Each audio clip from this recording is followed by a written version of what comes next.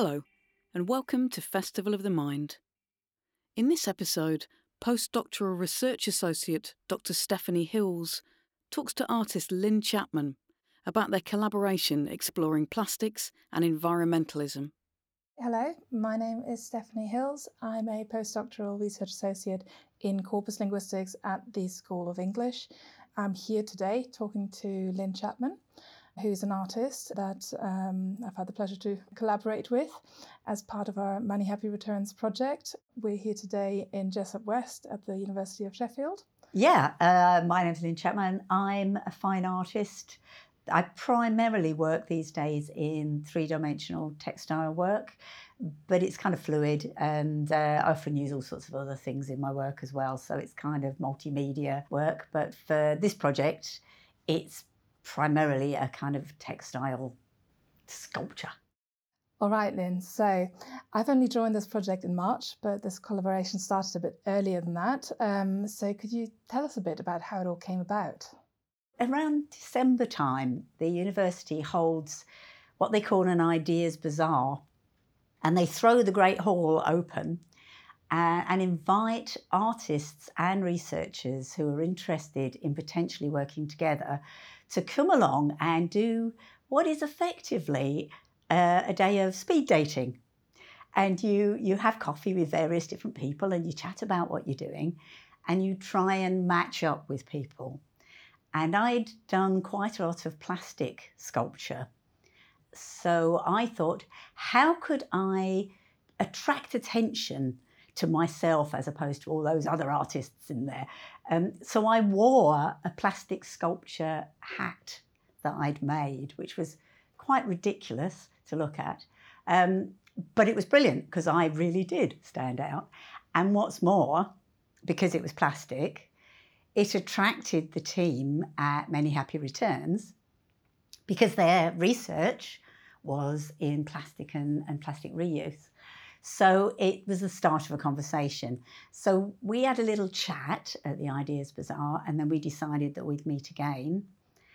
And we had what was a really, for me anyway, really exciting couple of hours where I went along to the Arts Tower and I sat down with representatives of, I don't know, maybe 6 or 7 different departments at the university. And I actually hadn't realised till then that I was going to be working with a team that was pulled from all the different departments, because you can come at this from so many different directions. So there were people working in labs, looking at the carbon footprint of all the different possible plastics right back to square one. There were people trying to test to destruction plastic bowls that you might have in reuse projects. There were social scientists looking at why we don't reuse plastic more. There was all sorts of different things. So it was absolutely fascinating. And I just learned so much over the course of that meeting. I thought I knew a little bit about it, but I came away knowing so much more and feeling really energised. And kind of that was the kind of jumping off point, really. So what element of this research particularly sparked your imagination? It was interesting that it happened. I didn't have to think about it. I was a bit concerned that I wouldn't have any ideas before I went to the meeting. And I thought, oh dear, what if nothing, catches me? I don't know what's going to happen, But I needn't have worried because it was the English department. They were looking at the language that people use to talk about plastic. And the thinking was that if you want to try and change people's behaviour, you need to talk their language and you need to understand really at core what the problems are that people are feeling. And so they had this computer that was like sucking up like a big Hoover all this language off of social media. And they were taking it from Joe Public, but they were also taking it from the industry, from recyclers and manufacturers, and just looking at what people were saying and creating this corpus, which is a word I had not come across until I met you guys, creating this big kind of language world, corpus of language around plastic. And just that was just bonkers, and I loved it. And I immediately felt that I wanted to do something with that. Yes, so we have built a corpus, or actually 2 corpora, totaling over 5 million words, both from public-facing discourse, but also consumer-generated discourse, all around the topic of plastic reuse and sort of cutting down on single-use plastics. In particular, we've looked at texts from local authorities and from retailers. That's in the public-facing discourse in our Corpus 1. And then in social media discourse, but also we've also held some focus groups. That's Corpus 2, basically, where we're looking at how do consumers communicate about this topic. One of the analyses we do in corpus linguistics, one of the first steps basically, is something called keyword analysis. Keywords is basically a sort of relative frequency of certain words, because that can give you a good idea about sort of some salient themes. One of the words that popped up a lot, particularly in the consumer-generated discourse, was the word but. Now, but is a conjunction, and it's often used to express conflictedness and obstacles. And, well, that is the word that you also then picked up on for your artwork. So I suppose that's sort of how you then got the idea for the final project that you're now presenting here. I was kind of looking for a way in, really. And then when I found out about this word but, that really gave me something to focus in on. And I just loved the idea that it was all about conflicted ideas, and because it resonated with me. We're all the same, aren't we? We all want to do more. We'd really love to do this, but real life is like this. And so that was what all these phrases were. They were all expressing this same kind of conflict in lots of different ways, but people were always feeling frustrated. And it was the same, really. There was similar sentences coming from industry. So I thought, right, okay, this is how I'm going to approach it. You were fantastic, Stephanie, because without you, I don't think I could have possibly done this, because the next stage really was to pull out specific sentences that hinged around the word but I already knew that what I wanted to do was to hand embroider these sentences onto kind of strips of fabric. And so I knew that they couldn't be very long. So we were putting a limit on the sentences to like maybe 10, 11 words with a but in the middle. And that actually was really difficult, because most sentences were twice that long. So Stephanie was fantastic, and she trawled through this mass of stuff and kept emailing me lists of sentences and, are these any good, And so I was sort of cherry picking from those to start doing this hand embroidery. And hand embroidery is slow. It's really slow. People kept saying to me, I was sort of posting the work I was doing on social media, and people were saying to me, you're mad, why aren't you doing this on a sewing machine? It would be much quicker. But my practice is really very much about the slow pace. I have got a sewing machine, I can machine sew, but I find the process of machine sewing a little bit stressful. When things go wrong, they go wrong really quickly. And I like the fact that with the hand sewing, I'm very much in control, and it moves forward in this almost meditative way. Lynn, you picked up on the amount of time it took you, but also you mentioned the challenge of finding sentences that are the right sort of length, because obviously these strips of fabric that you were using, there's only so many words that we can fit onto that. And that was indeed a key challenge for me as well, to then go through our corpus to find sentences that would work for this, especially with the added constraint that the but needed to be more or less in the middle of the sentence, which, did also take me a considerable amount of time, nowhere near as long as hand embroidery. I would say in my case, this was a couple of days worth of trawling through. And, I have ways of like looking for particular patterns. Of course, that is part of corpus linguistics, but actually doing it on a word level is quite difficult. So a lot of it ended up being fairly manual. So yes, I can extract the sentences that contain a but I can't necessarily extract the right kind of sentences, basically of the right length. That was manual labor in my case too. And it was quite a challenge, but it was also really fun. And of course, it was also part for me of the bigger research process here, because we're obviously writing about this as well. One of the current papers that we have in progress at the moment is looking at the buts. Well, actually, it's looking at the ifs and buts. Finding these examples had other positive effects for me because they're also usable examples for the write-up of this research for me. So, right, so I'm mindful that we've now talked a lot about this artwork and people can't even quite imagine what it even looks like at this point. So could you explain the nature of it and what it's actually trying to get across? I started to think about the fact that this was about what people think, and it was about how they feel. They're feeling confused, they're feeling frustrated, things are conflicted. So I thought, well, actually, that does lend itself very much to the idea of hats and headdresses and things that actually are associated with your head. So it felt quite natural for me to suddenly go, yes, okay, this could be some kind of massive headdress. And I didn't want it to be a solid thing like the things I'd made in the past. I wanted the idea that all these thoughts are whirling around in our head and we are just a bit confused. And as a society, we're not really sure which way we should be going, or at least how to get there. There's just so much stuff to think about. It's complex.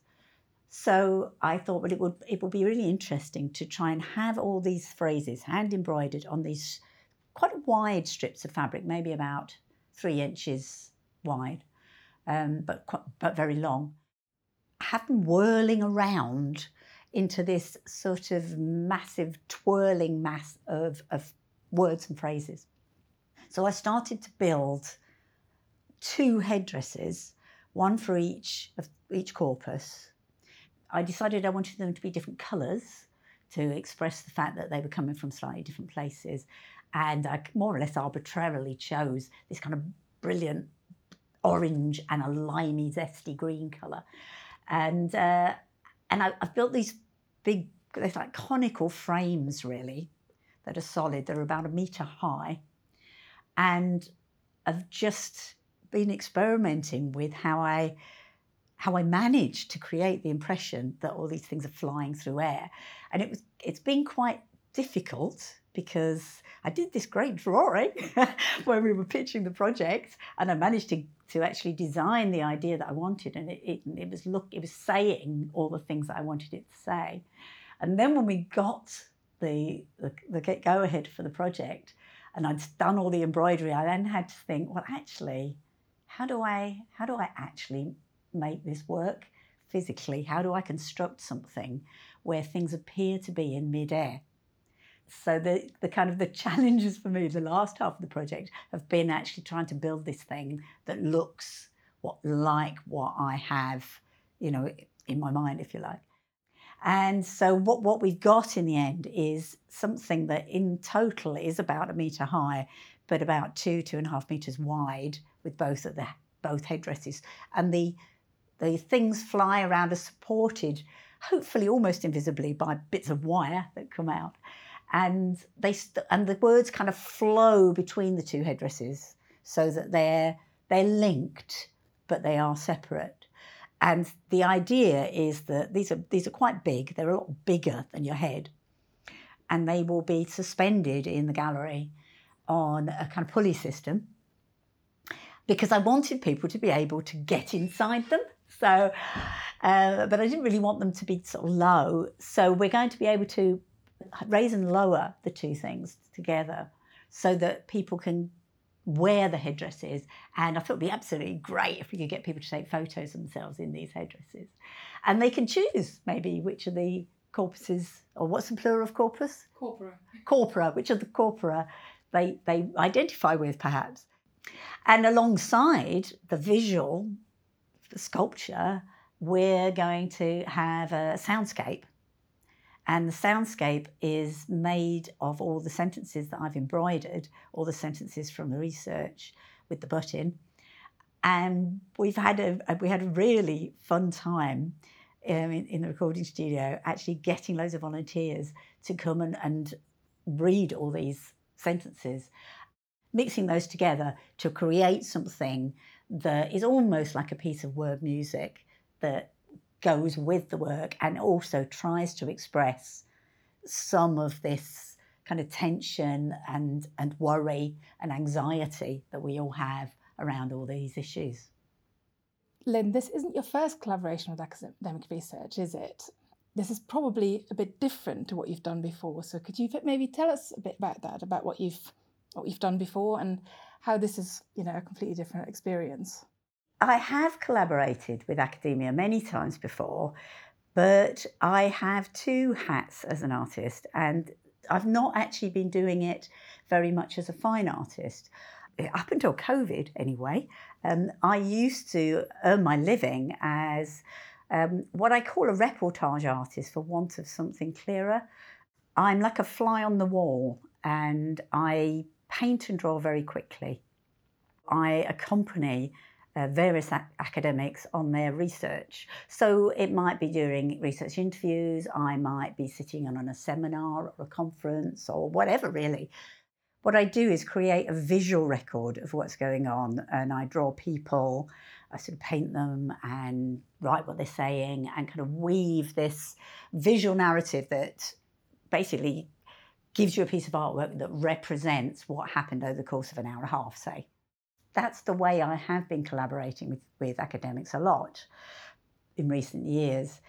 But the difference between that and what I'm doing now as a fine artist is that I don't have to bring ideas to that table. What I have to do is bring my skill, and I'm responding to something that's happening. Whereas the work as a fine artist is quite different, because I'm bouncing off very much from someone else's ideas and having to come up with my own ideas that are quite conceptual. And that's actually a very new field for me. I have done this a few times now, but this is by far the largest project that I've done. And it's been a bit scary, because I thought, well, I'd really like to see if I can do this, because I love collaborating. I've really enjoyed all the other projects I've done. I'd love to see if I can do this as a fine artist. But when I first did it, I just really wasn't sure if I could. And so I've started on a couple of little projects that were unfunded, because I thought, well, if I stuff up, it's not quite such a big deal if nobody's paid for it. But they went okay. And so I got more confidence, and I went along to the Ideas Bazaar and thought, right, I'm just going to go for it. I'm going to jump in with this. And I'm really excited by how well this collaboration has gone, and with the fact that, yep, I did come up with an idea that does seem to have worked, and we've got something that I'm really pleased with. So it's been very different, but it's also been very exciting for me, because I'm really starting to prove to myself that, this is a way in which I can work. It's a very different process, and I'm enjoying it a great deal. So it's been a very interesting project for me. I mean, how's it been for you? I mean, because of course you're coming at it entirely from the other side. I mean, have you worked with artists before? How did it feel when you first kind of started to get wind of what we were doing? Yeah, well, it's certainly absolutely novel to me. I joined this project, and I joined as a linguist. I'm here for the language, I'm here for the data. And then I was told that actually we have this collaboration that we've got funding for something called the Festival of the Mind. Never heard of it. I'm not from Sheffield originally. I had no idea what that was. And I was told that, well, this is an artist, and her name's Lynn Chapman, and she's creating headpieces, hats from your corpus. So I thought for a bit, I was like, wow, that sounds a bit wacky, but also kind of intriguing. So really, I was going into it open-minded, but I was also going into it a bit like, I have no idea if I'm even the sort of person, I did not know how to collaborate with artists over this. I mean, I'm interested in art. I'm quite creative myself, but I'm not really, it's been, total new territory for me. When I then went ahead to meet Lynn and I saw her sketch of the headpieces, it actually sort of really fell into place for me. It was like that, that's not just, it is possibly a little bit wacky, but that's kind of the point. It's also actually absolutely brilliant. It shows the conflictedness of the discourse so beautifully. It really sort of brings it to life in a way that, I would struggle to communicate otherwise, just how fascinating. I mean, I'm obviously fascinated by language and I could talk about language all day, but to particularly pick up on the buts and on this sort of conflictedness and on the obstacles that people are facing, and to turn it into this sort of beautiful and really impressive and actually very large piece of art for the public to engage with, I think it's absolutely brilliant. I was actually sold pretty quickly at that point, despite my initial doubts. Not even doubts. It was more like my initial, like, oh, wow, this is different. And not quite what I expected, not quite what I expected from the job, even, to be honest. Absolutely sort of broadened my horizons in that respect. So, yeah. And is that then something that you think you're going to be doing more of as a result?